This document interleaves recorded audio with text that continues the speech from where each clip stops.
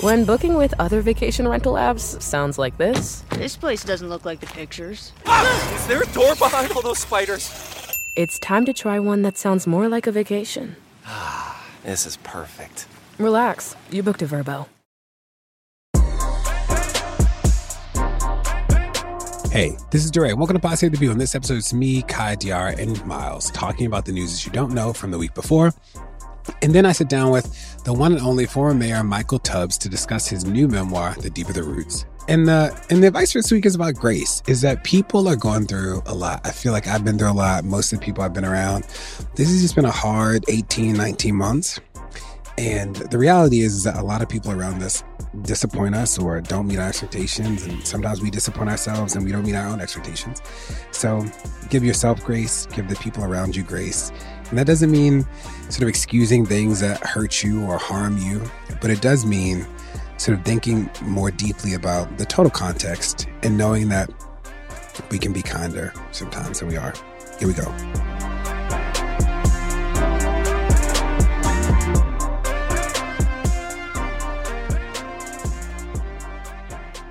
Y'all, my news this week is from the LA Times, and it kind of was serendipitous how this news came to me. I was on the phone this week with some of my Maestro team members and Naima Keith.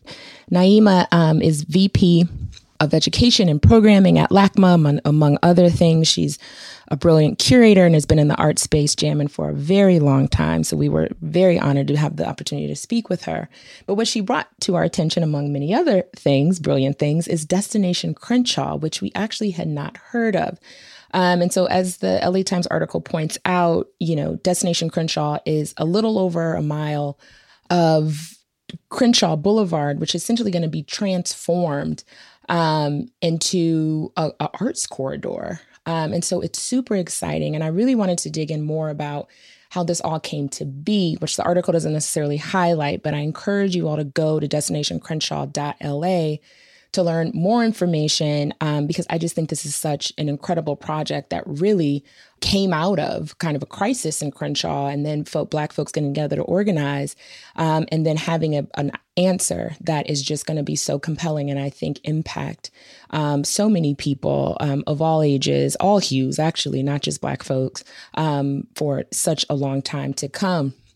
But for y'all that don't know, Crenshaw Boulevard is really the spine of the Los Angeles Black community. And some of this I'm reading from destinationcrenshaw.la, so I want to give them their glory on this.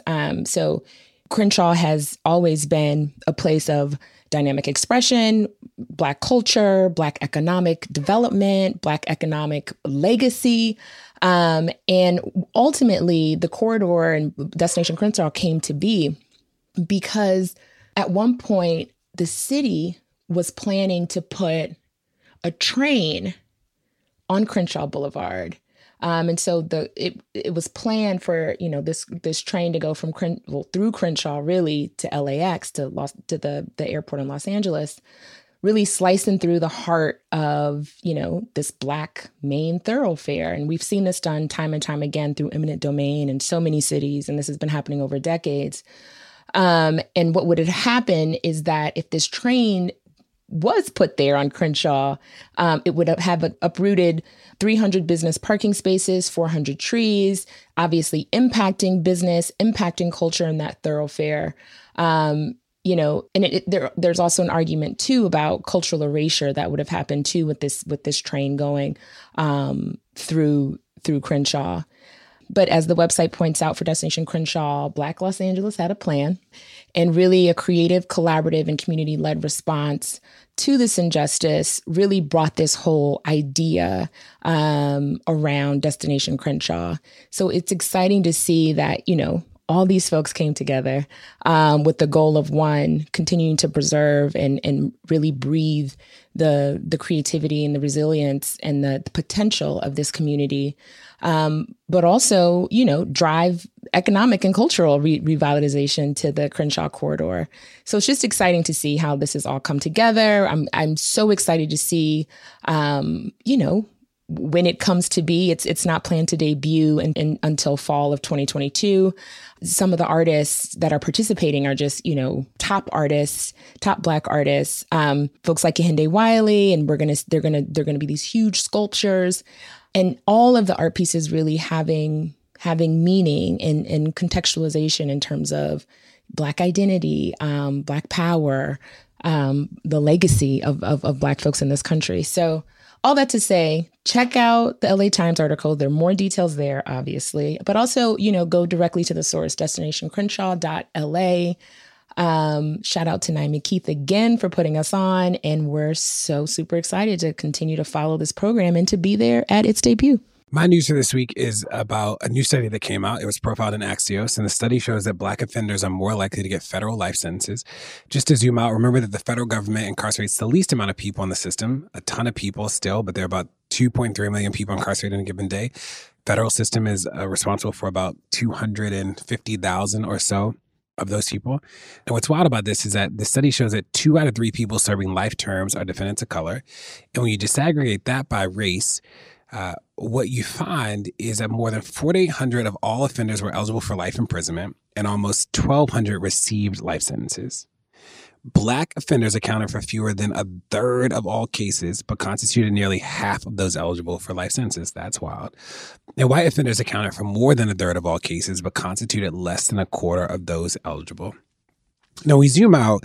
These are things that people have believed for a long time. These are things that people sort of knew the inequities were baked into the system. But this study confirms so much of what people had understood before, that regardless of the offense or regardless of a host of other factors, that the overrepresentation in the system is high, but the overrepresentation and the severity of the punishment is high no matter how we track it. And the takeaway that I had for this and why I wanted to bring it is that it's a reminder that when we think about just the impact of incarceration on communities, families. I was talking to somebody recently about their work on wealth, and I'm like, it is impossible to do wealth work that is not also incarceration work. Like, it is, what we have done to Black and brown people is just so wild and at scale that I don't know how the other work happens without undoing it. And this is just another example for me that when you look at it, it's like Black people underrepresented in the amount of cases, but overrepresented in the punishment is just like par for the course for both how people think about this system and almost all other inequities in other systems. So wanted to bring it here, wanted people to think about it. The study was published in Criminology, in the magazine Criminology, and it is called Life Lessons, Examining Sources of Racial and Ethnic Disparity in Federal Life Sentences Without Parole. And again, a life sentence without parole means that you will be in jail forever, essentially, because there is no parole, and parole will be the way that you got out. In those places, you could technically get your sentence commuted by the governor, but that rarely happens in ways that people benefit from. So wanted to bring that here. Not the most uplifting, but true. Don't go anywhere. More Pod Save the People's coming. Pod Save the People is brought to you by DEMS. That's DEMZ. Every day we make decisions about who we support through our votes, the products we buy, and the organizations we donate to. When a company or candidate doesn't align with our values, we usually stop supporting them, or we should. But what about our investments? Chances are many of you have investment products that track the S&P 500, which is made up of the 500 largest U.S. publicly traded companies. But what if we told you that over half of these companies make significant political donations to the GOP? In comes DEMS. DEMS was built by a team of researchers and finance experts who grew tired of not knowing where our money was going across investment products. Through extensive research and financial know-how, they put together a product that includes only those companies from the S&P 500 that have donated 75% or more of their political donations to Democrats, on average over the last 3 federal election cycles. Now, you can get similar exposure and hopefully the same or better performance that you would expect from the entire S&P 500 without investing in companies that may be funneling money into Matt Gaetz's Venmo account. DEMS, DEMZ, that's the ticker symbol, trades on the NASDAQ and is available through top investment houses and brokerages such as Schwab, TD Ameritrade, and Fidelity. You can finally put your money where your vote is. Search for the DEMS ticker, that's DEMZ, wherever you invest, or visit dems.fund to learn more. Investing involves risk. Principal loss is possible. Carefully consider the fund's investment objectives, risk factors, charges, and expenses before investing. This and additional information can be found in the fund's summary or full prospectus, which may be obtained by visiting dems.fund. Please read this prospectus carefully before investing. Distributed by SEI Investments Distribution Company, which is not affiliated with Reflection Asset Management, LLC, the advisor for the fund. This episode is brought to you by Cariuma, the sustainable sneaker brand creating cool, seriously comfortable sneakers in a way that's better for you and the planet. If you told us a few months ago that we'd willingly add our name to a wait list just to cop a pair of sneakers, we'd have figured you don't know us. That's right, the pod with the lightning-fast Twitter hands has found something worth waiting for. The best news is that you, dear listener, don't have to wait another moment. Cariuma has just restocked this bestseller, the Aka. Aka comes in both a low top and a high top, featuring Cariuma's signature memory foam insoles for all-day comfort. These sneakers are hand-finished and come in a ton of colors, including fall-ready neutrals, canvas, and suedes with colors like rose, gray, off-white, and camel. Cariuma believes you and the planet deserve a better sneaker. That's why they source premium planet-conscious materials to create good-looking, unbelievably comfortable sneakers like Aka. We think they're pretty great, and so do the 26,000 plus people on this recent wait list. Ever heard of Helen Mirren, John Hamm, or Gabrielle Union? They're fans too. Aka is available in a classic organic cotton canvas, as well as the ultra-soft, ethically sourced suede from LWG certified suppliers, ideal for fall and winter. Low tops are on the menu, but Cariuma sneakers also come in a high top silhouette for a cozier fit. Cariuma ships all their sneakers free and fast in the USA and offers worldwide shipping and 60-day free returns. They deliver right to your front door using single-box recycled packaging. And for a limited time, Pod Save the People listeners can get an exclusive 15% off your pair of Cariuma sneakers. Go to cariuma.com/PSTP to get 15% off. That's cariuma.com/PSTP for 15% off, only for a limited time.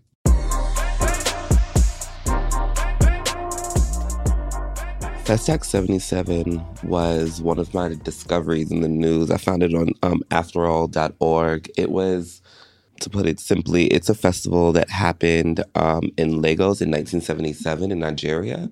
It included people like Miriam Makeba, Sun Ra, and then and a host of other acts that went to go perform there. I was really fascinated with this festival, not just because it was just up my alley and things that I'm interested about, but because I didn't know about it. And it reminded me of the Soul documentary that Questlove directed and produced earlier this year.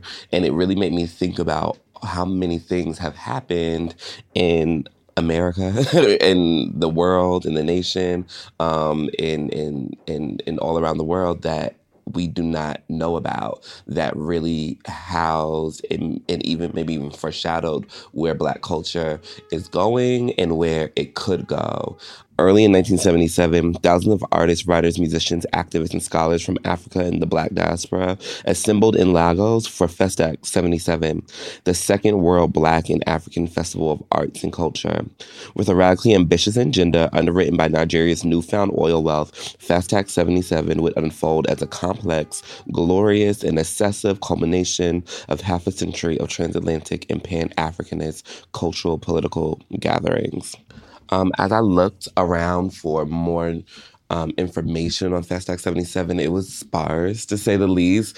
And there wasn't as much footage as I would want. There wasn't enough much even like conversation around it as I would want.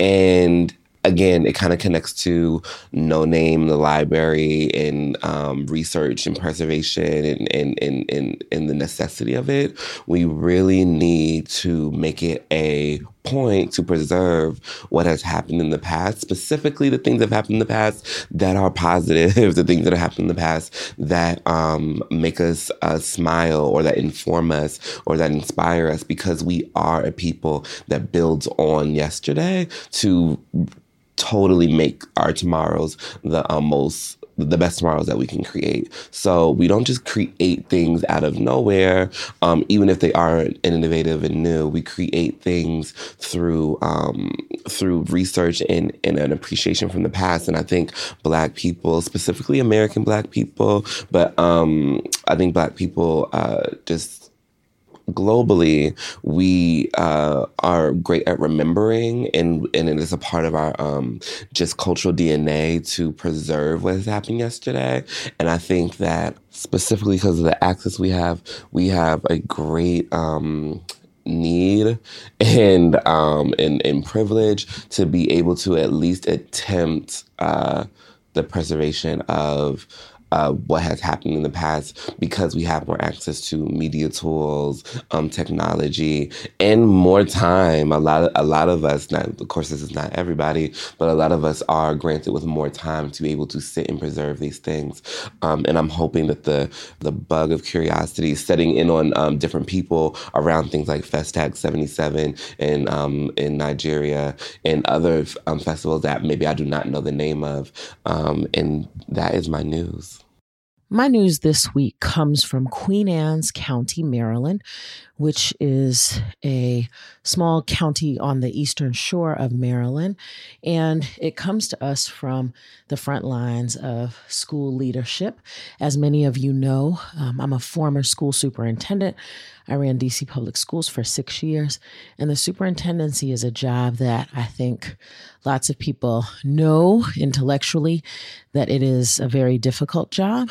But I don't think that people have a real insight into how difficult the job is. And I wanted to lift this story up because it's about a woman named Dr. Andrea Cain. And Dr. Cain is the first African-American superintendent of Queen Anne's County Schools. It's a high-performing district, and it was a dream come true for her to become a superintendent. And this woman who had, more than 20 years of education experience took on might even be too affirmative a word, but she wrote a letter to her community in the wake of the killings of George Floyd and Breonna Taylor and Ahmaud Arbery, inviting people to conversation, calling out anti-Black racism, and inviting people to conversation about how they are going to deal with this in their school system. And she says, she wrote, "Black Lives Matter," and then everything just imploded. It turns out that her writing this letter created a year-long firestorm of negative engagement with a certain segment of community members in her area, and ultimately resulted in her resigning from the superintendency. And I bring this article to the pod because I think that it's really important for people to understand, number one, that leaders, school leaders, any kind of leaders, are people and are deeply feeling the events that are happening. I also think it's important because as a school leader, we have to help our young people understand and make sense of what's going on around them. And that's the thing that Dr. Cain tried to do. She tried to, like many educators across the country, use the George Floyd moment to recommit the district to goals around racial justice, and to help students make sense of what they were seeing on the news and in the world. And so in service of that goal, Dr. Cain helped to support young people who wanted to protest and have conversation and discussion. She supported a group of folks who were coming together in a Sunday dinner environment to talk about systemic racism in their district. She actually had evidence. There had been reports done about disproportionate youth representation in Queen Anne's County. Black students make up only 6% of the student body, but they are overrepresented in arrests and sanctions in the districts, in suspensions in the district, in dropout rates, and in educational attainment. In fact, she called Black students in Queen Anne's County underserved and over-disciplined. And in response to this, a group of parents who call themselves the Kent Island Patriots decided to take Dr. Kane on. They called for her resignation. They protested. They did all of these things. They showed up at school board meetings and made school board meetings untenable. In fact, they ran a slate of candidates to defeat existing school board members so that they could have a majority share of the school board votes. And they were successful in that. In fact, once they attained a majority on the school board, they began to turn back some of the policies that were put in place to support diversity, equity, and inclusion. And this group, the Kent Island Patriots, actually is indicative of a movement across America. There's another article in the Washington Post this week about Moms for Liberty. And it is, they've turned, the title of the article is Moms for Liberty has turned parental rights into a rallying cry for conservative parents. Yes, all over the country, we are seeing conservative parents like the Kent Island Patriots or Moms for Liberty who are standing up, according to them, against the government to determine what is taught in schools, to determine who gets to teach and lead. And their mantra is, we don't co-parent with the government.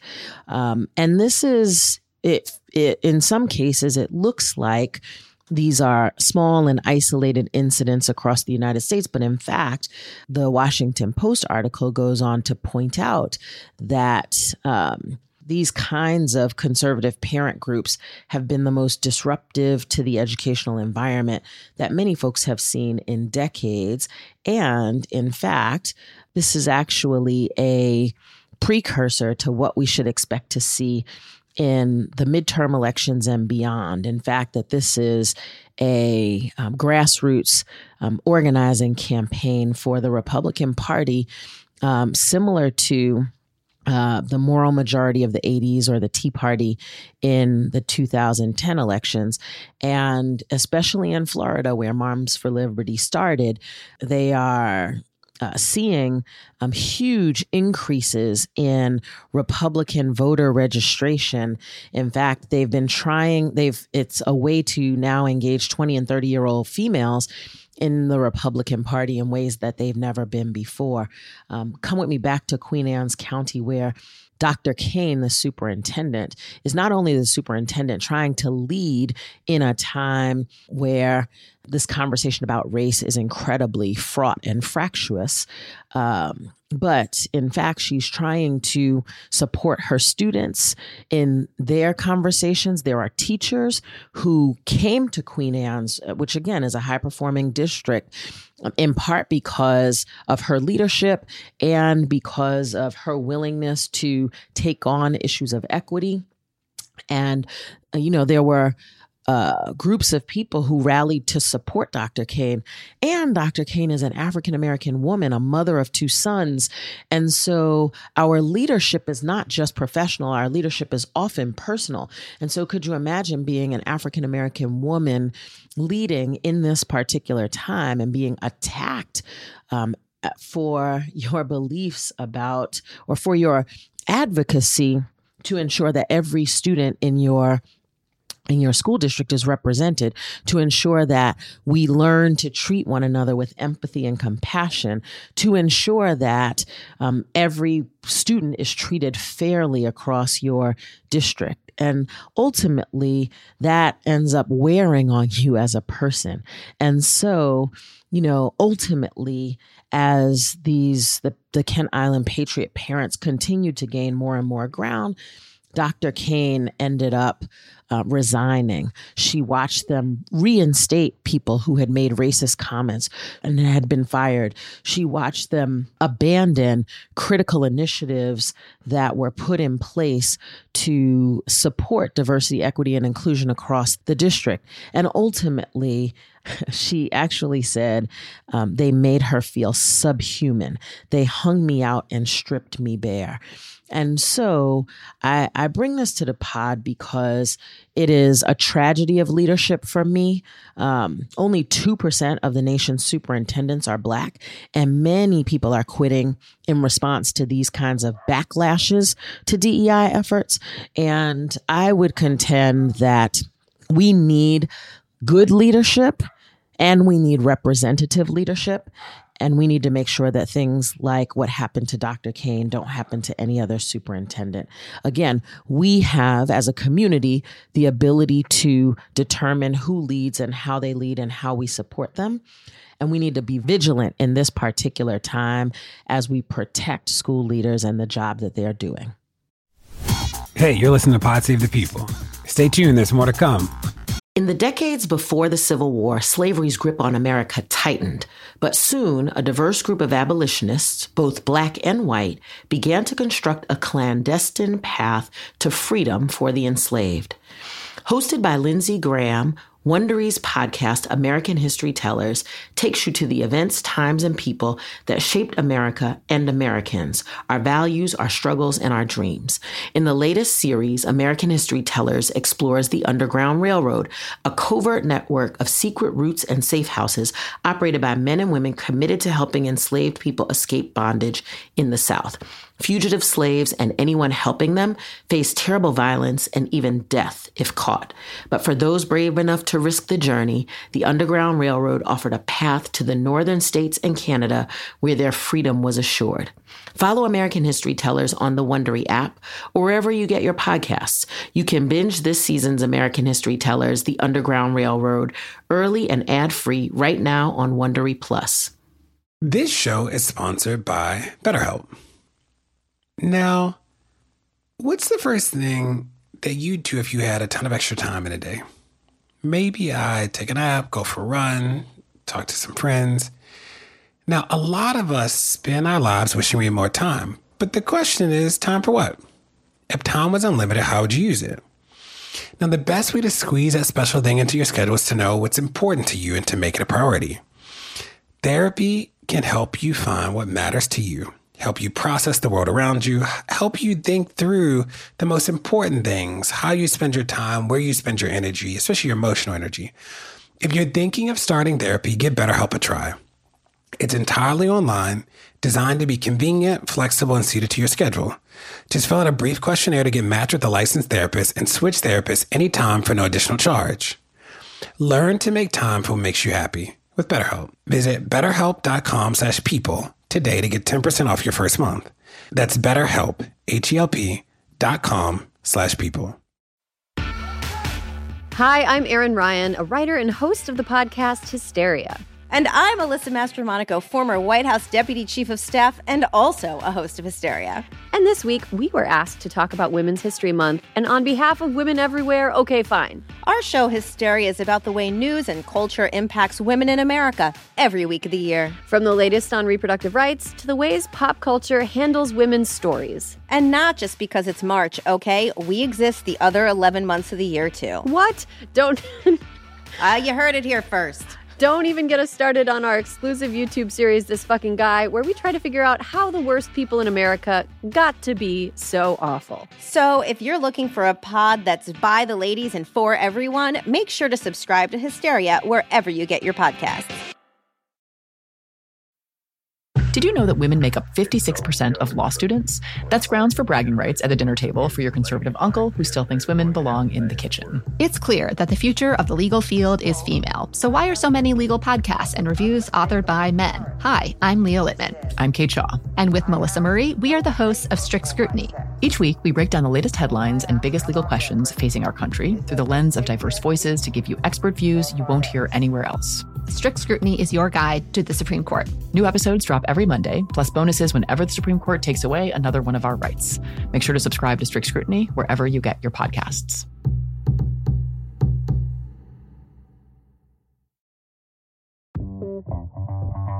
Beyonce, Ketanji Brown Jackson, the lady who spent 500 days in a cave. Women are all around us. And this Women's History Month, the Crooked Store is celebrating with a pop-up shop featuring favorites from women of color-founded companies. For a limited time, the She Commerce pop-up shop has everything from delicious goodies to kids' books to candles, all from small companies that we love. It is a great way to support women of color while treating a woman in your own life, maybe that's yourself, to a sweet distraction from the endless horrors that we face every single day. Happy Women's History Month to all. Check out what's in stock at crooked.com/store for this month only.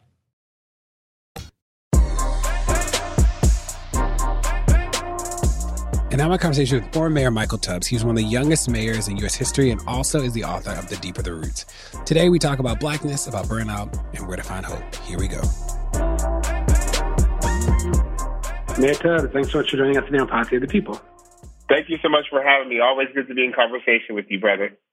Now, what is your world like? We first met what feels like forever ago. We're both young, and it still feels like we've lived a couple lifetimes. When you were the mayor of Stockton, what's going on in your world today? I have 2 children now. I have a 2-year-old, and I have a child who was born August 30th. So my wife and I are parents of 2 children, under 2 and under, which is a lot of fun. We've relocated to Los Angeles. In addition to the book, I'm a special advisor to Governor Newsom on economic mobility and opportunity. As a part of that work, next year we're launching an initiative called Ending Poverty in California, which we really focus on how we make the Golden State actually golden for everyone, which I'm excited about. I've been doing some narrative stuff, like getting more into storytelling, and then enjoying the beach and kind of enjoying time with my family.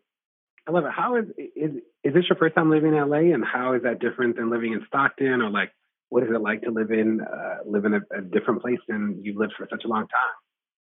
Yeah, I only have ever lived in Stockton outside of the 4 years in college. So moving to a different city was difficult, but in many ways, I think it was necessary because it's given me the time and space to actually reflect on my time in Stockton, reflect on Stockton as a place, and think about sort of all the lessons, the wins, the losses that come from there. And LA is just amazing. We live in South LA, which has more Black people than anywhere else out west of the Mississippi. I love all of our elected officials. I love the art, the culture. I think it's going to be a nice place to raise our kids. It almost feels like a renaissance of sorts is happening in LA, and particularly in South LA. So it's been really good to be here. And my best friend lives 10 minutes away. My wife's maid of honor, her best friend lives 10 minutes away. So it's really good to be in a place where we have sort of friends that are our age. Because in Stockton, many of my friends were older, which is fun. But I mean, most 26, 27-year-olds aren't kicking with 50-year-olds all day.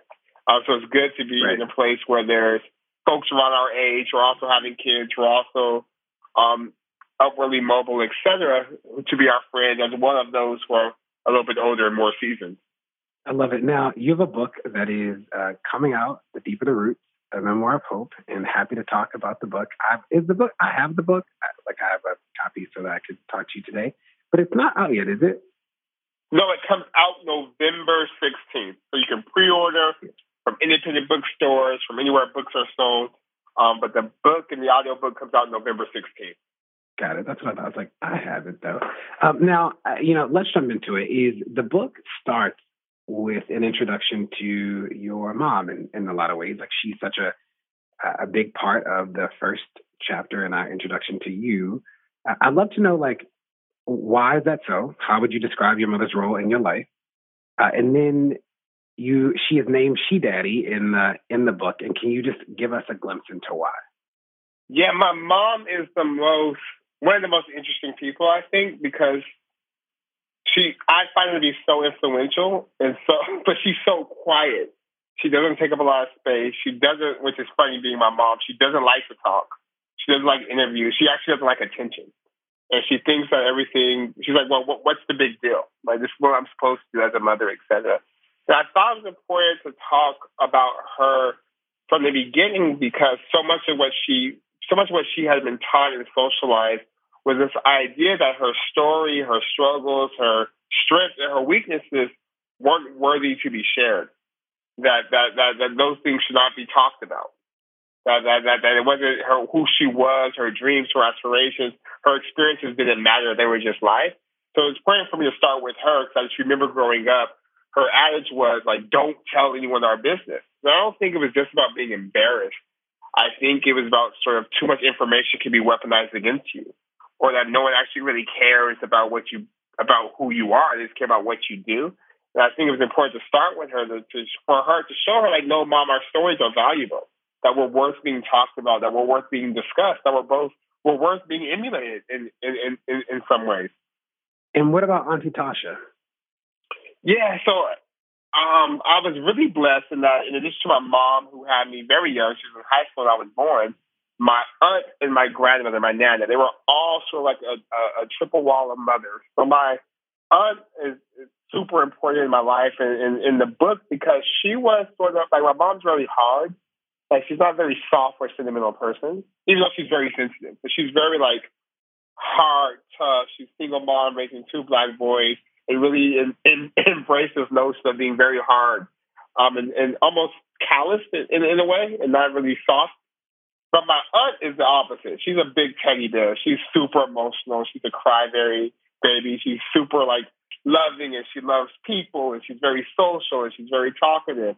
And she was also equally had a role in raising me. And she was just incredibly important as a help to my mom, but also just her real emphasis on education, educational opportunities, always buying me, like, charging a bunch of books on her credit card so I would have things to read. And she was always sort of a constant in my life, as well as my grandmother, who was the real spiritual grounding and the real kind of spiritual stalwart and was really the matriarch of our family and made sure we were in church, made sure we were taken care of, made sure that we learned what it meant to serve and to be a part of the community. I think all 3 of them were necessary for me to become the person I'm becoming. And I wanted this book to also be an ode to them and Black women and Black mothers like them who are saving democracy, raising kids, and doing all the things. And, you talk about your father's proximity and sort of inclusion in the criminal justice system in a host of ways in the book and his time being incarcerated. How did that influence your work as mayor? How has that shaped the way that you think about the system and your relationship with the family? Yeah, I actually, the older I get, the more I am reflective and the more I'm appreciative of sort of what I've learned from having a father who's been incarcerated the most 90+% of my life. And I think one of the things I've learned, and it's a journey, because I think growing up, part of it was a motivation to be the best. Part of it was this idea of proving myself on my bootstraps and proving everyone wrong and sort of being afraid to make any mistake, being afraid to not be perfect, being afraid to be human and fallible. But then as I got older, I realized that it wasn't necessarily just his actions, but sort of the actions of policymakers. He was incarcerated under the 3 strikes law. And his last strike wasn't that he murdered somebody. It wasn't that he had even harmed a woman or a child. He robbed somebody, but he robbed a rival drug dealer to pay for my sister's funeral, right? Like, and I think that context I didn't have growing up. And when I learned that, I remember being like, oh my gosh, I have written this person off as this monster.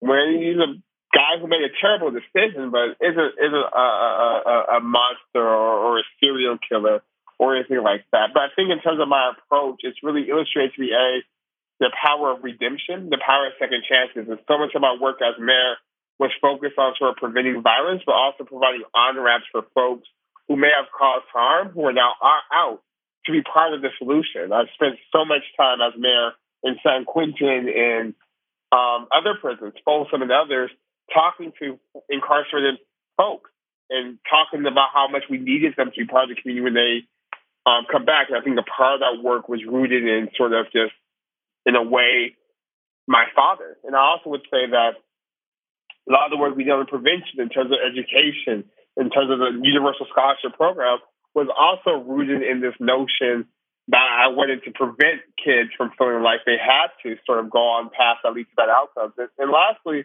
I would say, I think, to the chagrin of other people, because I knew people would kind of use my story and would try to use it to demonize people and would love for me to be the face of sort of tough on crime, the face of cruelty, the face of lock them up. And I just refused to do that. And I was very, very cognizant of using the fact that my father was incarcerated to have a different conversation, a conversation of redemption, a conversation of how incarceration destroys families and communities, a conversation about all that's wasted in prison, and a conversation about how those who are in prison, those who are returning from prison, have an outside influence on the safety of our community. We should probably be more intentional about how we invest and engage in them. That makes sense to me. I'll come back to your family in a moment. I was also really struck by the role that school played in the way you thought about possibility, and you write about Langston Hughes Academy being so transformative. Can you talk about the role that school and teachers, or just the education setting, played in shaping your life? And I know you appreciate this as an educator, but growing up, I loved school, but I hated teachers. Like, I love school. I love the social part. I love the student groups. I love the hallways. I love the drama. I loved going to school.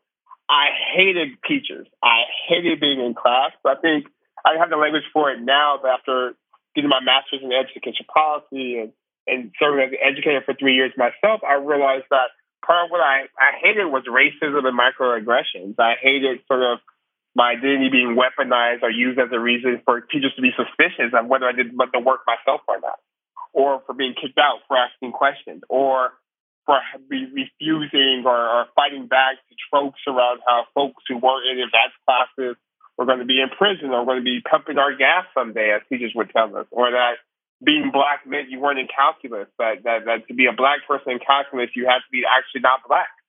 Or you're so, and that stuff used to bother me, so I was kicked out all the time. But then before college, I spent a summer as a student aide, but ended up actually being not supposed to be, but ended up being like an 8th grade teacher for the summer. And I realized that, wow, that a caring adult, an adult who cares, an adult who has love and empathy and believes in the dignity of all students, can have an impact. And I saw sort of in my students, my family, myself, a lot of my friends who didn't make it to college, et cetera. And that's why I became convinced that sort of changing the cast of characters in a school system, in a school district, in the classroom really matters. And that's when I thought at the time I would be like a superintendent one day. And I think even now the stories of my students are what inspire me. And I just realized again that talent and intellect are universal, but resources and opportunities are not. And you became an activist in college, right? Did I get that right? Like, is that where you first No, in high school I did some stuff. I was in the ACT, so I remember first big campaign was the Tukey Williams death penalty campaign in high school. I did like some student government stuff, but then in college, that's why I really became sort of, to your point, more of activism in terms of not being part of a formal institution or not being part of an institution trying to make change. So my first week in college, or first month, I led a protest at City Hall against racial profiling in Palo Alto. And this was in 2008, and I think you would appreciate it just given your work. But we were having conversations then that sadly were still conversations that were actually 10 years later, like around sort of stops and traffic stops and being dispersing Black folks in terms of, I remember they said their training, the training program of the police department in 2008 was going to the Holocaust Museum. And that was like the extent, and watching the movie Crash. And I remember being a freshman and saying, surely this is not the extent of your, your police officer training. And even then I realized that there was this, it mattered who was in the room, who was asking the questions, who was pushing, and who was being provocative. And that was my first time, although I know that would be a prelude to sort of the role I would play, not as an activist, but as someone, as a leader in the political system. So it was those early experiences. I remember organizing Occupy Stanford protests, which I think is to speak to a lot in the book, but leading Occupy Stanford protests. During my Rhodes Scholarship weekend, I was leading a protest with Berkeley students before the big game, protesting police brutality. So it was really, looking back, it was really interesting to see how so many of those experiences were really kind of crumbs or clues as to what I would spend most of my 20s doing, albeit from a different vantage point. Well, last story I'll tell you, I remember in 2014 being out in city council and being on the US 101 blocking traffic to protest the murder of Michael Brown. And I remember being incredibly nervous because I was on city council. And I was in Palo Alto, so I was working at Stanford as a fellow at the time. And I remember being super nervous and almost not doing it because I was like, well, what if I get arrested? Like what does that look like for the councilman in Stockton to be breaking a law, blocking traffic in Palo Alto? So I think that the activism experiences and sort of that leadership training was super formative and very instructive. You know, I feel like the last time we talked about your time as mayor, and in 2020 and not winning re-election, one of the things that you write in the book is I was often too busy with reality to worry about politics. How do you reflect on that period of your life, which you're so young that I can only imagine that you'll be elected to something else if you want to in the future? But what does that sentence mean? And, you know, how do you reflect on both that time, but also such an incredible run that you did have as mayor of Stockton? Yeah, politics is like a really weird, it's almost like entertainment. It's almost like a very performative. And I really struggled with that part because all this work was personal to me. So I don't want to do anything if I just thought it was going to have an impact. And I just spent all my time and all my energy focused on the hard things, moving, pushing, and I just didn't care about how it would be perceived, or which is stupid because you have to care at some point to get votes. But that really wasn't my focus. And particularly in 2020, I mean, you had the protests against the murder of George Floyd. You had kind of COVID-19. And you have the other stuff that come with running a city. So I just really didn't pay too much attention to sort of those things. So I was really focused on setting up testing sites.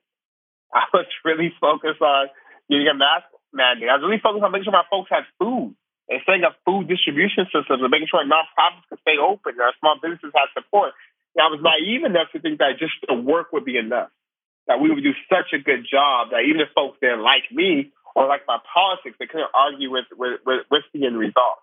And that's what I think is needed more so now in our politics. We just need leaders who do what they have with the time they're given. And if they're given more time, fine. But then that's 4 years, however long you have, actually govern, actually do. Because I think to be reelected, it was very clear what I needed to do. I needed to do nothing.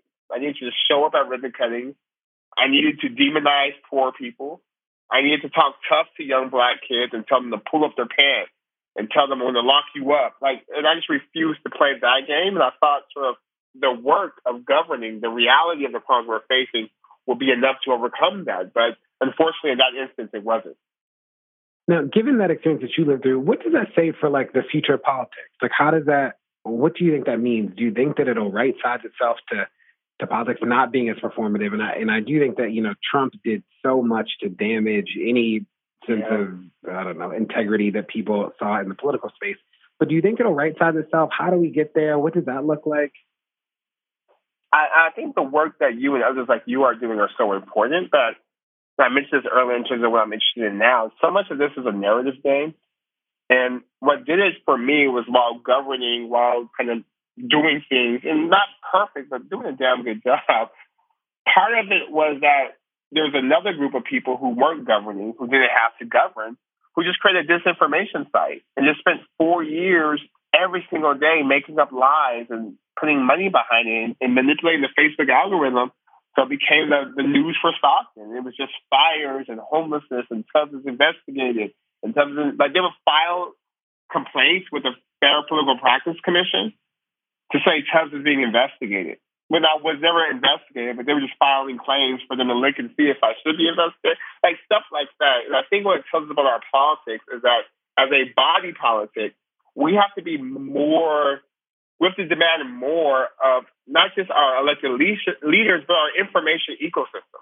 Like we have to support local news. We have to have a politics and a governance that allows for dissent for sure, but also is fact-based. Because what you have, and we see it in the presidential elections, we see it in the congressional elections, we see it in local elections, that scrupulous actors are just spending $50,000, $100,000 on Facebook and really distorting reality in a way that has impact on electoral outcomes. And until we address that, they're going to keep getting politicians who spend all their time acting like they're doing something. Like, look at our friend, the senator from Arizona. She got elected playing a role. She got elected acting like she was someone who cared about working people, who was going to fight for folks, who was going to be part of the coalition to deliver the Build Back Better agenda. And she's the reason why we can't have nice things. Her and Joe Manchin at this moment is because our people are so busy. People are so distracted. It's easy just to manipulate, play a game, vote one way, perform another. That's always been part of politics. But now it's become so central. And it's scary because we're facing like real existential crises as a democracy. And we need like governance, leadership, things to be done and not like performing this stuff. Like case in point, I know you appreciate this. We had the nation on brink the summer of 2020. You had all the Democratic representatives in the House and Senate wear kente cloth and kneel in honor of the murder of George Floyd. But we have seen no legislation. And their job is to legislate. And I get Republican opposition. I get the politics, but I mean, that for me, that's what's frustrating. For me, that's the type of politics I won't do. Like, I'm not going to kneel and put on kente cloth unless I know I'm going to get this policy passed, because I think it's disrespectful when we do those things and then don't deliver. I get it. Yes. And it has been wild to watch the past sort of year turn into a place where, now people are nervous to talk about crime because it's this whole fear around the crime rate rising, and we'll see what happens there. But I wanted to ask you as we close, I asked this of you before, but what's a piece of advice that you've gotten over the years that stuck with you? The piece of advice I've gotten, I know it's right, this idea of taking opportunities to rest and to reflect and to be very judicious about how you spend time. That the busy Olympics is a losing sport. That you really have to be intentional about where your time goes, where your energy goes, because you're just not here to work.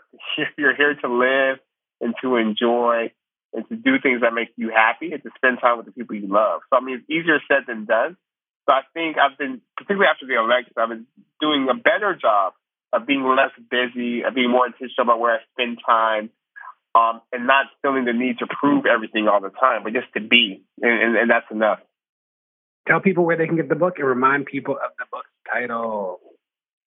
Yeah, the book is called The Deeper the Roots. It's out November 16th.